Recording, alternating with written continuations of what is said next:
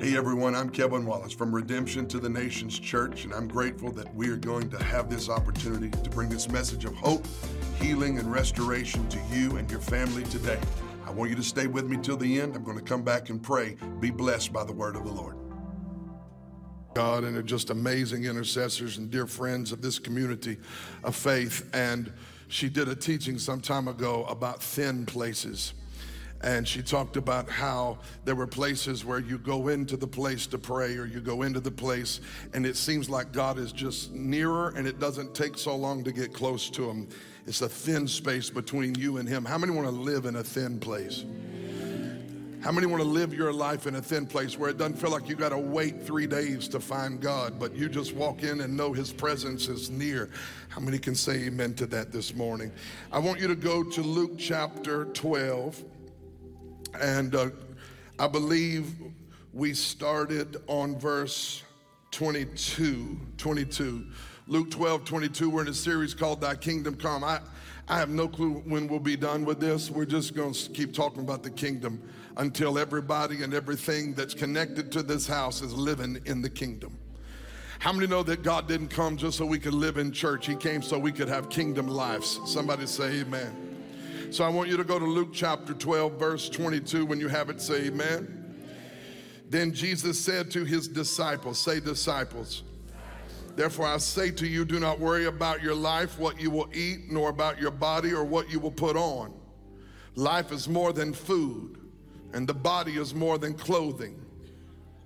Consider the ravens, for they neither sow nor reap, which have neither storehouse nor barn, and God feeds them. Of how much more value are you than the birds? And which of you by worrying can add 1 cubit to his stature? Keep going, please. Verse 27. If you then are not able to do the least, why are you anxious for the rest? Consider the lilies. The second thing he said to consider is the lilies, how they grow. They neither toil nor spin. And yet I say to you, even Solomon in all of his glory was not arrayed like one of these.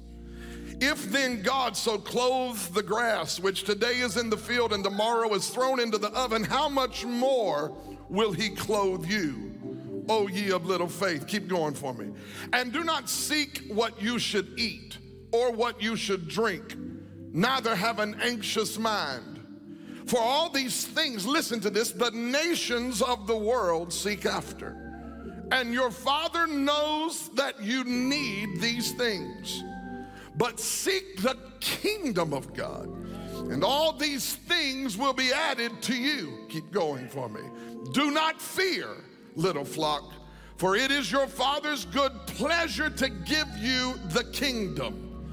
Sell what you have and give alms. Provide for yourselves money bags which do not grow old, a treasure in heaven that does not fail, where no thief approaches and moth cannot destroy. For where your treasure is, there, somebody say there your heart will be also. And I want to talk again this morning on the thought, drawing closer to the Lord. Get a little closer. Come on, how many know deodorant is a blessing? Remember that old commercial, Arid Extra Dry, get a little closer. I come to tell you today that Jesus wants to draw closer to his people. It's my conviction that the hungry want to draw closer to him. If you believe that, say amen. Father, we thank you for this morning, and we thank you for the work of your Spirit. We pray today, God, that through the preaching of your word, that the anointing would come and break yokes, that lives would be changed and transformed. Somebody's mind needs a bath today. Wash us in the water of your word. Sanctify us and set us apart for your glory. I pray everyone in this place would be sanctified, set apart, and become meet and useful for the master's use. So touch your people today, I pray in Jesus' name, and everyone who loves him said amen. You can be seated in the presence of the Lord.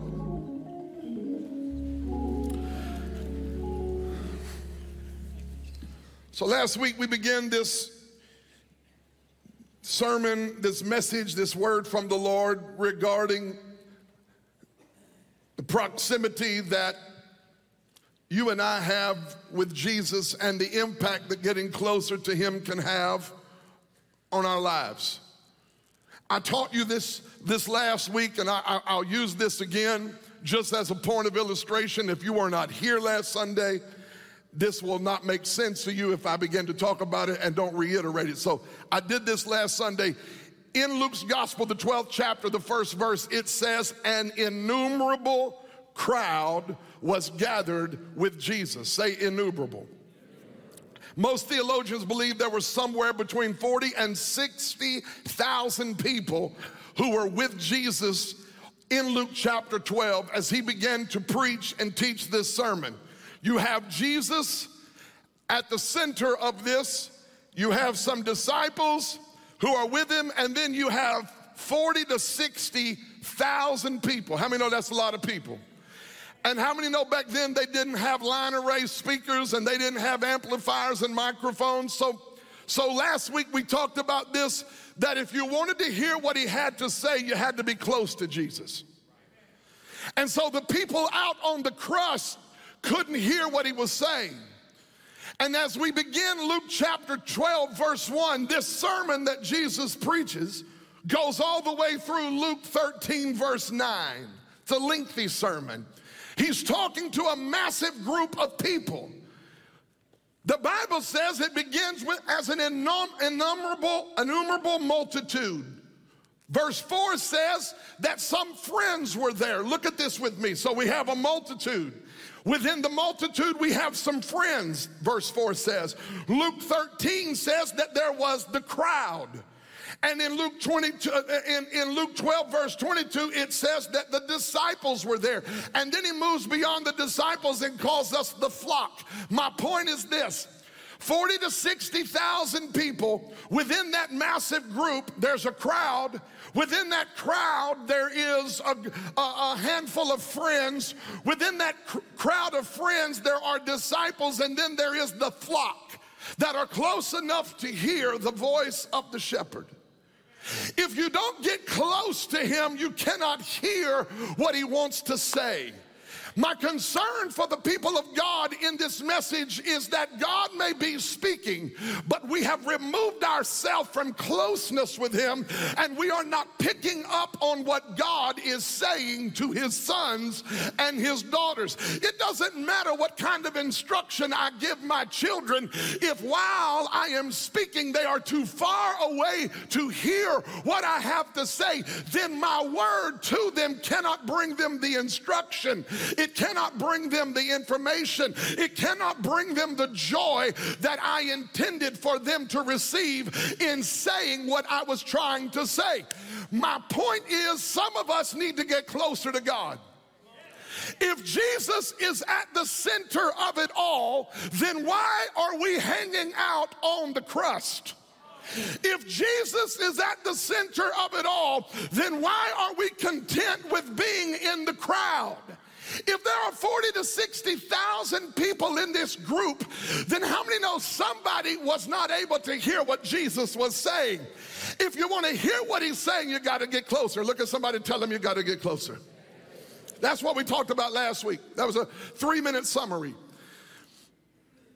But today I want to talk about what he actually said.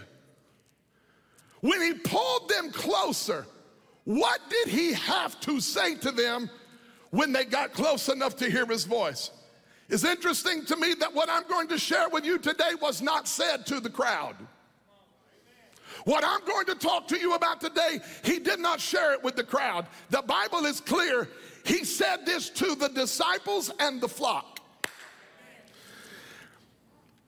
And if you're not close enough to Jesus to hear his voice, you will miss out on these 3 things that he told his disciples in Luke chapter 12. The first thing he said is, do not worry. Which explains why so many people do.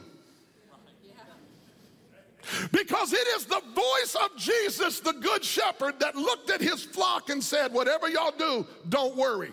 If you're standing in the back of the crowd of 60,000 people and he says, don't worry, you have no clue that he just said, don't worry. So what do you do when you don't hear him say, don't worry? You walk around doing what? Worrying. When you're miles away from Jesus and you have distanced yourself from the Lord and you are not seeking and pursuing the King or the kingdom, then this world has a way of absolutely wearing you out with worry. And let me tell you what I know about worry. You cannot do it and worship at the same time. Worry and worship do not exist in the same moment. If you ever begin to worship God, it will expel worry out of your room. It will move worry out, which is why God always invites us into moments of worship where we make him the big deal and we stop thinking so much about what our problems are. Do not worry. Look at somebody and say, neighbor, don't worry. Look back and say, be happy. Doesn't it feel better? Some of y'all smiled. You ain't smiled all morning. Don't worry. Be happy. If you're not close to him, you don't know that he's saying you don't have to worry. If you're not close to him, no wonder worry has got your number and is wearing you out.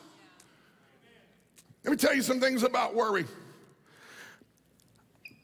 I am convinced that a person who struggles with worry and constantly finds themselves living in worry is at a distance with God.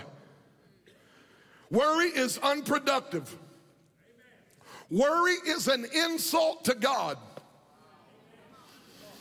I want to say something to you. Every time God has ever come through for you, every time, big, little, small, whether it's happened once, twice, or 100 times this week, every little fingerprint of God that you've seen in your life is an invitation to you to trust him completely and conclusively, watch this, and to get comfortable actually feeling good about where he's taking you. I think some people in this room think it is an earmark of true humility and spirituality to not have confidence regarding your tomorrow. As if we can't talk about what God is up to in our life, or we can't get excited about what God is doing because we've always gotten built up to be let down, and God's gonna let us down, and I'm worried about my family, and I'm worried about my finances, and I'm worried about my children, and I'm worried about and I'm worried. What you need is not chicken soup for the Christian soul. You do not need another prescription. You need to get a little closer to the shepherd and hear the voice of the one who is not tormenting you over hopelessness about tomorrow. He is speaking loudly for those who will come close, saying, do not worry. If you don't get closer to the King, you'll be overcome with worry in the day that we're living. And in order to reinforce this, Jesus brings two different teachers into the classroom to teach us a lesson called Don't Worry 101. This is the class Jesus took his disciples to on that hillside. It's a class, it's a 100 level class. Don't Worry 101. How many ever had that class before? Don't Worry 101. Who's going to teach us? Jesus tells us who. Mr. Raven and Miss Lily. He says, Mr. Raven, consider the raven. The word consider is a verb, and you know that. In the Greek, however, it is written in the aorist imperative, which means this: do it right now. Which means that literally while Jesus was teaching, ravens were flying. He's standing there teaching, and he said, let me take y'all into a classroom and let me show you who's going to teach you today. Who's going to teach us about not worrying? You ready for this? Mr. Raven. Look at Mr. Raven. He doesn't sow. He doesn't reap. He doesn't have barns. He doesn't have houses to put store stuff up in. All he does is fly and eat, and I take care of it all. Some of y'all can't handle this. religion told you you got to worry some. If I don't worry, it won't get taken care of. How many ever heard somebody say something crazy like that? If I don't do it, it won't get taken care of. Now, let me be clear. This text is not an invitation to laziness and aloofness. Okay, so this text is not an invitation for you to quit your job. That's good teaching, Pastor. It's not what he's talking about. He's not even saying that we don't sow and reap. Because the Bible's clear in the second book of Corinthians, the 9th chapter, whatsoever a man, that shall he also. So what he is saying is that God is so good that a raven that doesn't even have to wake up in the morning and sow a seed to get a meal by lunchtime, he said, I am so cognizant of the bird that I took care of. This is crazy. To think of the omniscience of God, that of the billions of birds on this planet, all of them woke up this morning and ate. And God is the one that prepared the meal.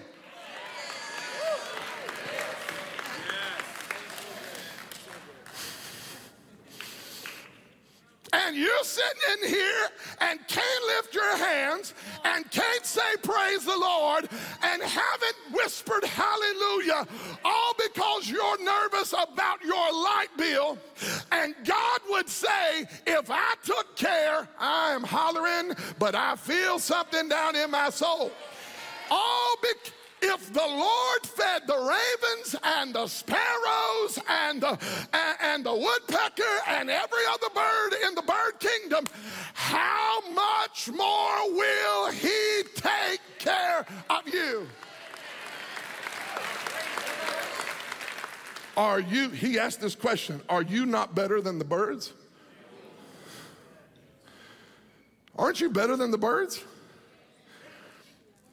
Worry is an insult to God. You are literally saying, I have reason to, but I continue to not trust you.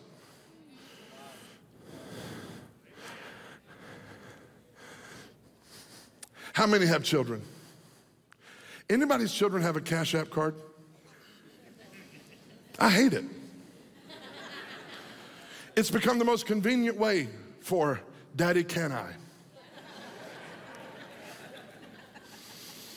Just yesterday, my Jude and my Zion went to get dinner. They wanted to go to Jersey Mike's or some sandwich shop. And so Judah said, can you put some money on my card so I can go get what I need? She didn't even stand there long enough for me to say yes. She just asked me and then went and got in the car. And I thought about that for a moment. You know why she does that? She knows that if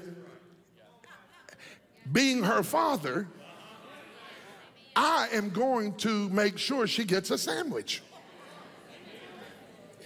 She trusts me so much, she asked me and turned around and walked off like a boss.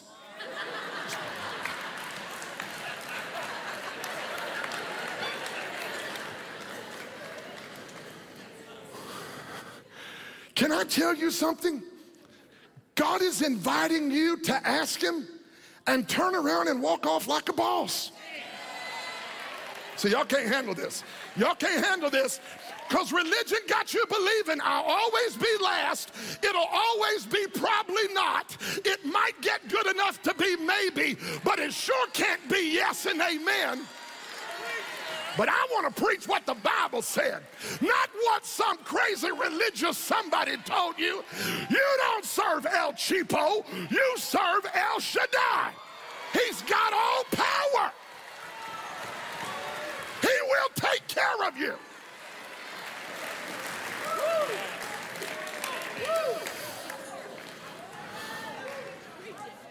Do you realize what kind of dad it would make me feel like if my daughter came and said, Daddy, can I go get a sandwich? And she stood around and looked worried about it. I would feel like a horrible father. And yet so many times We treat God some sort of cosmic mystical being instead of Abba. You will live a life of worry if you don't get close enough to him to hear his voice. Well, I want to hear his voice. I want you who tell me you want to hear his voice to take inventory of the time you spend in his word and in his presence. You cannot say, I want to know the voice of God, and you haven't studied the language book of God, and you haven't been in the presence of God for him to speak to you. God does not want to be an interruption into your busy life every day. Oh, see, this is too much right here. It's almost like some people are mad that God didn't interrupt their schedule. God wants to know you want him. Send him some signals.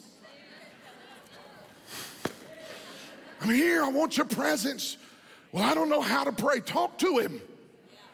Just ask, I need you in my life.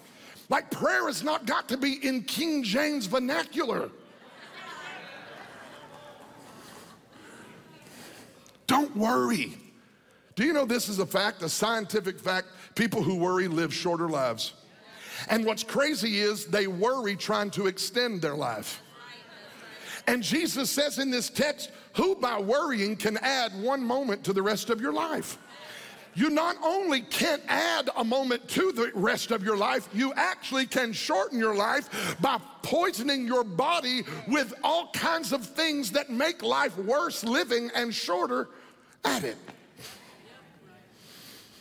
So don't worry. Second thing he says, for those that are near him, he's talking to his disciples, and he says to his disciples, don't worry. He said, number one, consider the ravens. And the second thing he said under this don't worry clause is consider the lilies, how they grow. How many have a garden or anything you've planted in and around your house? Lift your hand if you plant. Okay, how many have ever planted something that grew and it did what the picture showed? How many have ever planted something and you're like, that ain't what I bought? I mean, it looked green and red and white and beautiful. You went home and planted it, it was brown. I mean, it died, and you're like, what happened?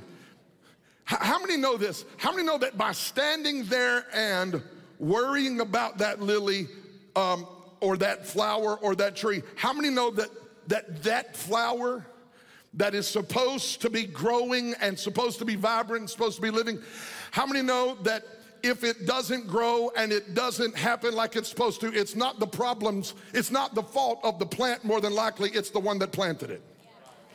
Okay, if you plant it right and do what they tell you to do, it's supposed to grow. It's supposed to bloom. It's supposed to be beautiful. But no one in this room has ever stood watch over a flower and told it to grow. And then the flower is like, okay, I'll grow. The flower doesn't have to work to grow. Why? Why doesn't it have to toil and spin to get beautiful color and become what the picture showed it to be? Why? Because God speaks to the flower and says to the flower, you're going to be beautiful. This is crazy. Every beautiful flower that you've ever seen, God decorated that flower. See, y'all can't handle this. The glory of that flower is greater than Solomon in all of his glory. Why? Because when it says they do not toil, lilies don't toil, they don't spin. What does it mean they don't spin? It's literally a word that is used among the tailors and the seamstress when it said Solomon, all of his glory was not arrayed like one of these flowers. What it literally is talking about is that King Solomon, who was perhaps the most glorious king in all the Bible, he had his own personal tailors who would sew, and they would put his robe together, and it would be majestic and beautiful, and he would step out of his palace and he was decked out and he was robed, and they had spun the thread and made a beautiful, beautiful robe for him. And Jesus says that a lily is more beautiful than Solomon in all of his glory, and never one time did you see a flower worrying about growing. It It never woke up worried about what it would wear because God decorated and dressed the lily and put beauty all over it. And here's what he said, if he clothes the lilies, how much more will he clothe you?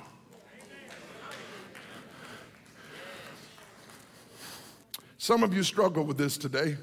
You think, yeah, this is for the super spiritual people.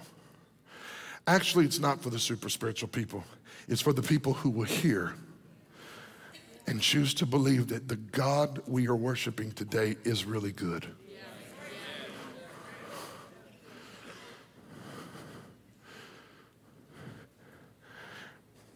The first time we ever sang that song, it's one of my favorite songs, and JoJo sings it so amazingly well. If he dresses the lilies with beauty and splendor. And my first time hearing that, I was worshiping, and Judah was standing around. Judah sums up with Judah today. I was worshiping, and I said, how much more will he dress you? Judah said, Dad, that's not the words. In fact, Dad, that's kind of weird. How much more will he clothe you? If he put the color on the lilies, why do you panic about what you need for life? I'm going somewhere. We get worried over stuff that has already been taken care of. It's already been taken care of. Second thing he says, first of all, don't worry. Look at your friend and say, don't worry. Be happy. Second thing he says, don't seek things. Oh, Jesus. This is where we get all jacked up in the church. Because just a few verses earlier, Jesus tells them to beware of covetousness. One translation said covetousness, another one said greed. He does not condemn wealth. He condemns greed. What's the point? The point is, I know poor people who are greedy. And I know wealthy people who are generous. I'm just saying that the money is not what's evil. Money simply reveals what's evil. I lost all my help right there. When you start talking about money in a church, watch how many people get up in the next 5 minutes and start acting like they got to go to the restroom, but don't come back into the building. Because we don't like to be told or talked to in the church about money. But the reality is the kingdom of God will reveal in what's in us, and it will use money to do it. He said, don't go seek things, seek the kingdom. If you will seek the kingdom, I'll add all the things. Okay, this is too simple. Some people are looking at me funny, so let me read the Bible. The Bible said in verse 29, do not seek what you should eat or what you should drink or have an anxious mind, for all these things, verse 30. Can you put this on the screen, Chad? Verse 30. For all these things, the things we need in life, the nations of the world seek after. Why is this one of the most important scriptures in this entire sermon Jesus is preaching? That scripture right there is one of the most important scriptures in the entire sermon. Why? Because that scripture reveals the difference between living as a citizen of the kingdom and living simply as the citizen of a nation. I'm getting ready to say some stuff right here. You better be careful that your confidence is not in your government to be your source.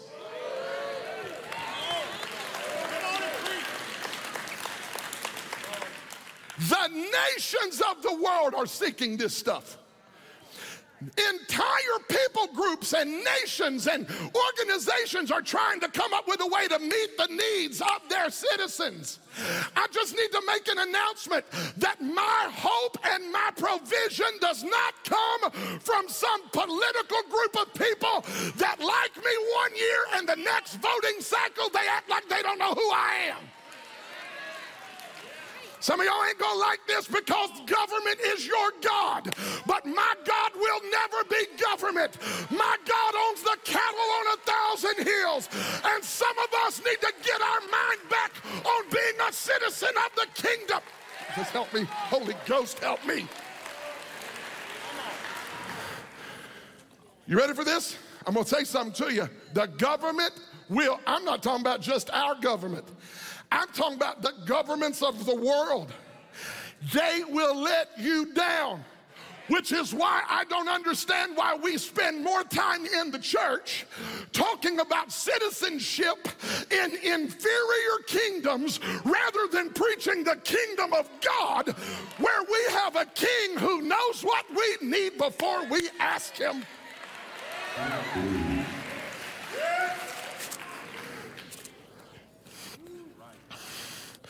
Nations are looking for this stuff. Why do citizens of the kingdom of God walk around living like we answer to the government and the nations when we have a kingdom living inside of us? And if we will just seek the kingdom, everything we need will be added. Stop. Because someone hears that and doesn't believe it. You've stopped believing that your king and the kingdom of God is able to supply for you. That's why you're mad and you're frustrated and you're running around anxious, and everybody who knows you, you keep everybody tore up because you ain't got no peace inside, because you've stopped trusting the king to supply your needs. One of the greatest messages I ever heard on tithing, Torrance Farmer preached a year and a half, 2 years ago about tithing. I don't tithe out of contract. I tithe because my king has supplied.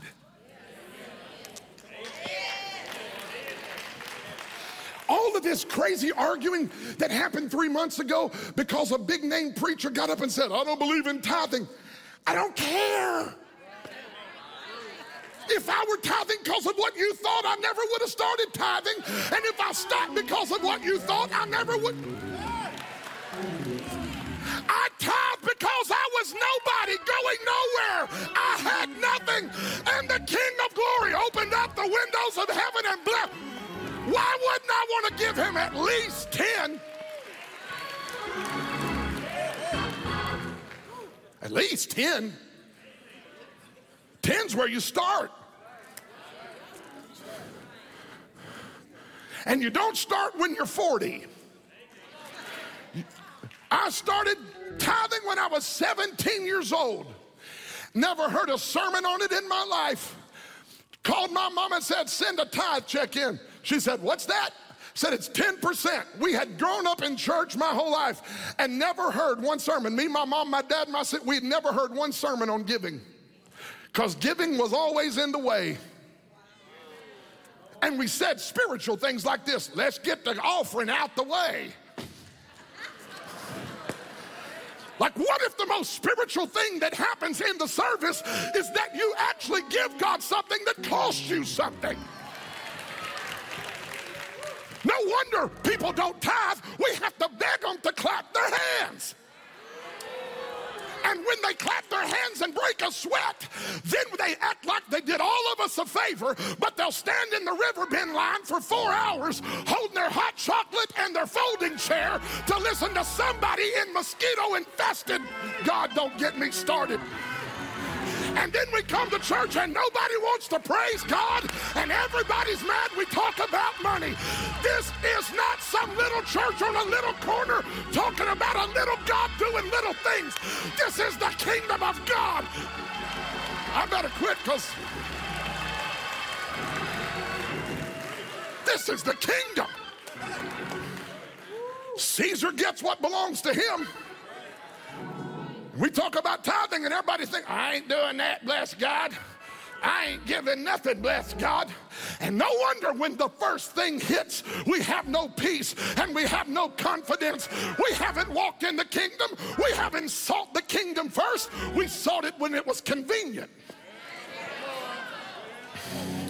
But I want to tell you right now, for the people who've got a made-up mind and a spirit that has been, that you've already decided, hell or high water, everything I got. And this is this absolutely blows my mind. People say things like this, well, I reckon I'll tithe. Yeah, he told me it belongs to God. Let me give you a revelation and clean something up. It all belongs to God. Everything we got belongs to God.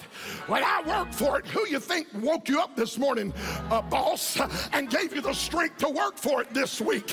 Who do you think gave you that idea for business or that inheritance that was put into your hand? I tell you, you've got to get your mind to shift and see Jesus as the King of the kingdom.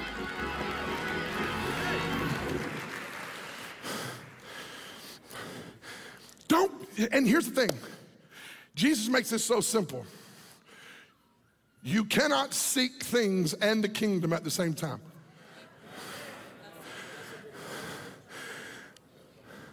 He simplifies it. You seek one or the other.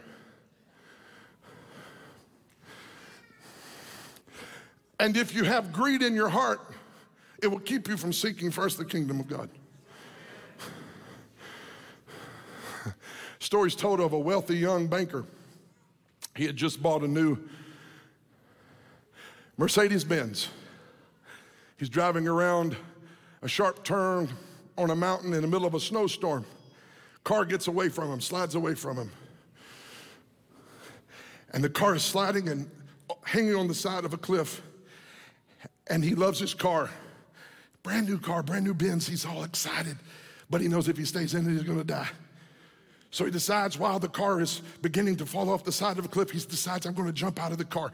Jumps out of the car. In the middle of jumping out of the car, he rips his shoulder. Tears his clothes. In fact, the young man is mauled pretty bad and he loses his arm when he jumps out of the car. A trucker sees it happening, pulls his big tractor trailer over, runs over to check on the guy. The guy is bleeding to death and he's standing there saying, my car, my car.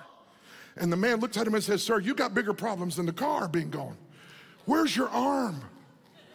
And the guy says, my Rolex, my Rolex.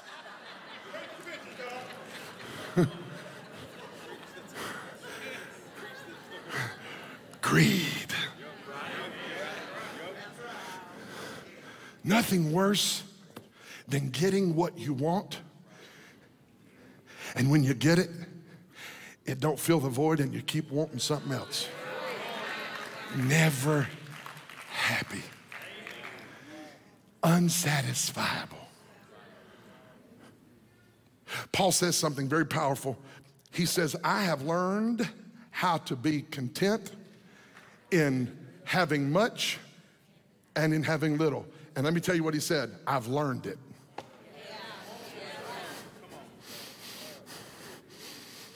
I've learned it. Anybody here learn how to be happy in both ways? If you don't learn how to be content when you don't have much, I can almost promise you you'll never have the joy of having much. If you can't have joy, listen, y'all, listen. People always talking about me and Devin at Christmas time because we got 9 Christmas trees. 9. I got 72 kids, so I should have 9 Christmas trees. But the first year we had Christmas, if you would have seen that joke of a Charlie Brown Christmas tree, 6 limbs and a couple of little ornaments, and we came downstairs on Christmas morning, our first Christmas morning, looked at the tree, held each other and started crying. She said, let's go to our parents. I said, okay, let's load up and go. We couldn't handle it.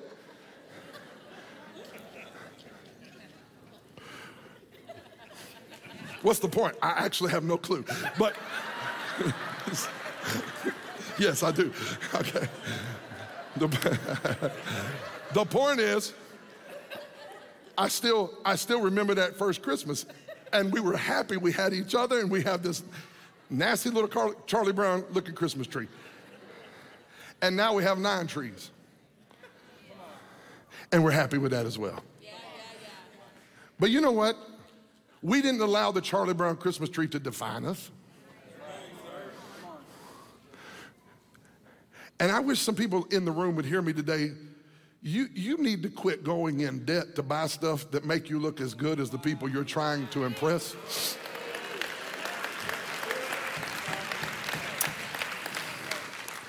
Learn to be content with little, and learn how to be content and kind when you get much. And don't go seeking things. Last thing he says, number 1, don't worry. Number 2, don't go seeking and chasing things. And number 3, verse number 32, do not fear. Do not worry, do not seek things, and do not fear. Now look what he tells them not to fear. He says, my little flock, which we talked about last week, I love that.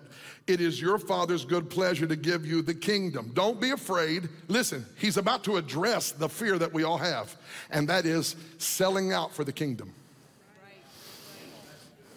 He's about to address the fear we all have, and that is being totally sold out to the kingdom. What if I sell out to the kingdom and I don't get it? What if I miss something? What if I get all in and I go 100% in for the kingdom and it doesn't happen? And Jesus says, don't fear that. It is your Father's pleasure to give you the kingdom.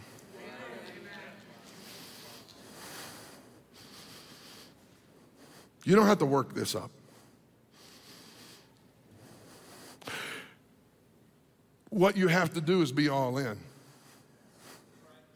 And most people are in to the point of convenience, and then they're not in anymore. And Jesus said, if you'll get all in, the Father is going to open up the kingdom for you in such a way. He said, this is the way you could trust it so much that now this is hard, but you have to choose if he's your king or not. You have to make the decision. If Jesus is the king of the kingdom you are a citizen of. And look at the invitation he gives us, not to fear. And then what does he tell us to do? Something that would make us all very afraid. Go sell stuff and give your money away. Okay. Do not fear, little flock. It's your Father's good pleasure to give you the kingdom. Sell what you have and give it away. Provide for yourself money bags which do not grow old, a treasure in the heavens that does not fail, where no thief approaches and moth cannot destroy. Anybody else read that and they're like, ooh, that makes me very afraid. Is he suggesting here that we shouldn't save? It's not what he's suggesting at all.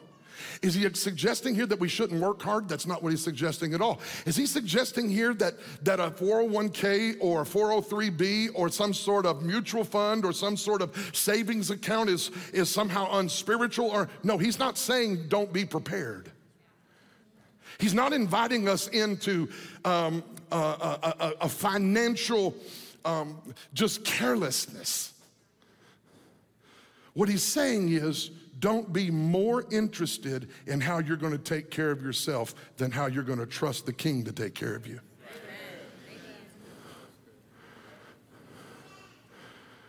If you trust all of your saving and all of your doing and all of your scheme and all of your strategy and you don't trust the king, then you'll never have this fearless, worryless life.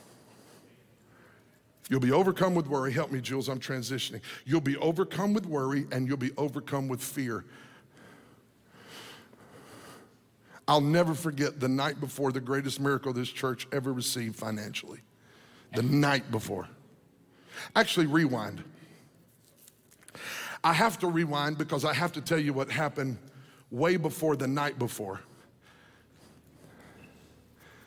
Something like 40 days before this night, my son Isaiah had a birthday party.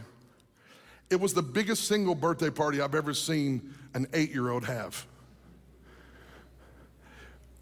I think we went to some place, and it was one of those things where you pay per kid, per head of each child, and I'm like, we didn't invite this many people.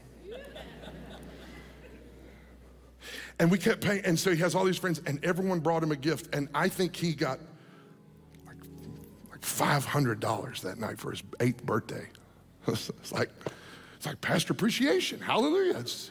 Enjoy, son, this is amazing, right? He had that money, and he was going to buy a Lego Death Star.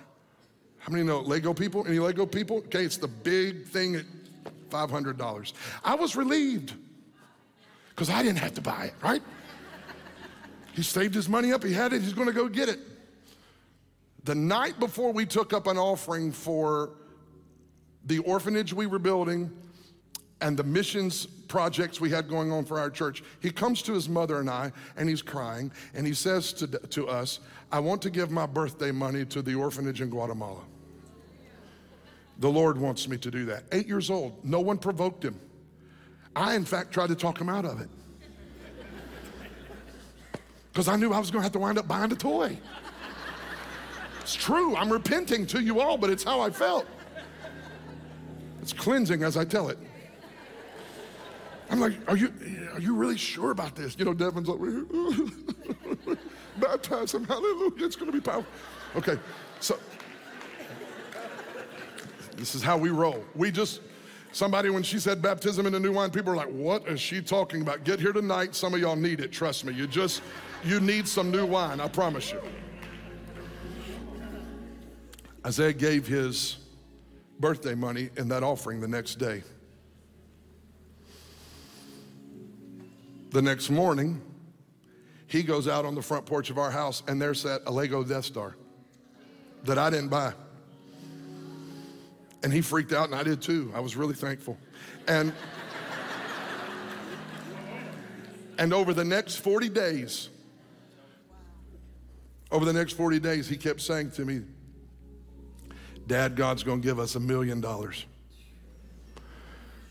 And I kept saying, okay, great, Isaiah. And we were getting ready to begin paying the principal and interest on the new building we had built in Ottawa. And the money was getting tight. We were getting down to the wire, and I was getting stressed. And he'd come to me at the most stressful times, and he'd say, Daddy, God's gonna give us $1 million. And I'd shoo him off. Okay, whatever, son, cool.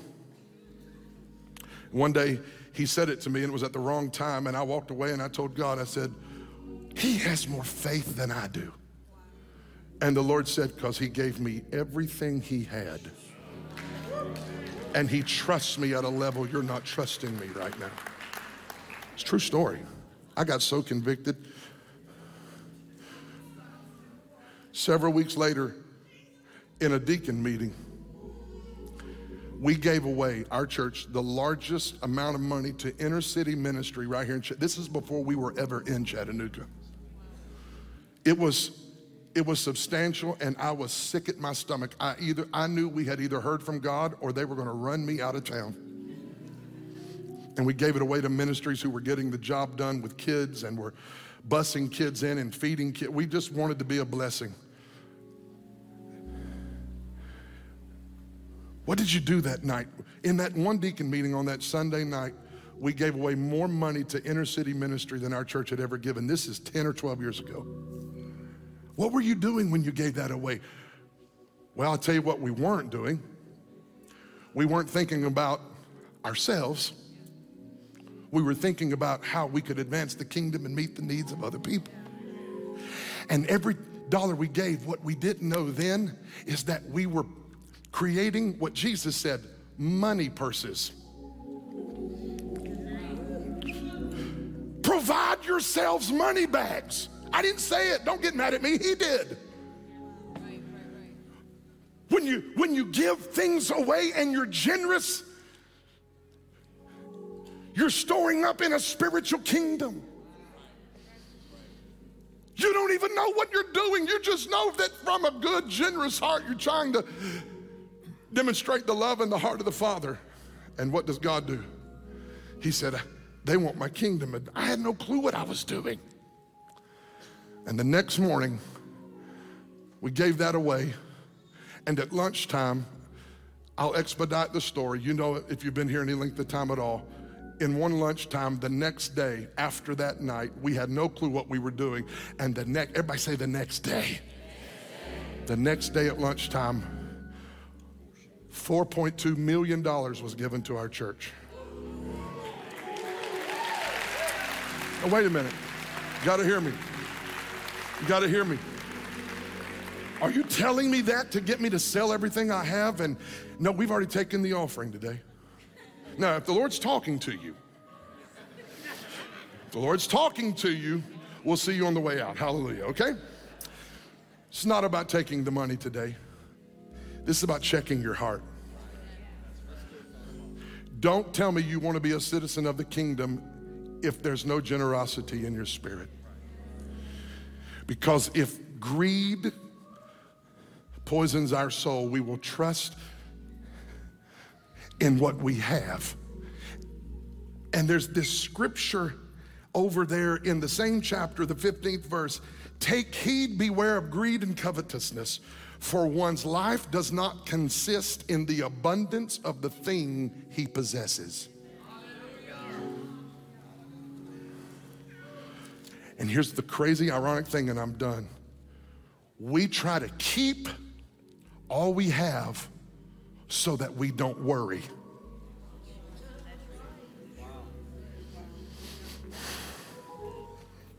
The more I keep, the less I'll have to worry about my future. And actually, the reverse is true. I feel a heaven breaking open over someone. The more I am generous, the more I don't have to worry.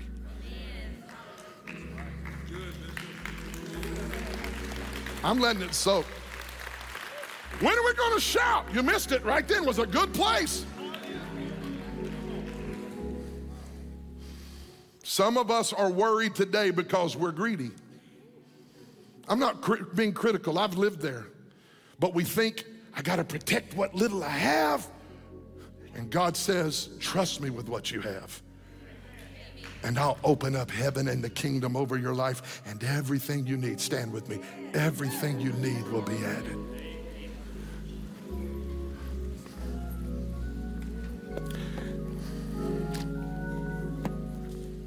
Don't worry, don't chase things, and don't fear.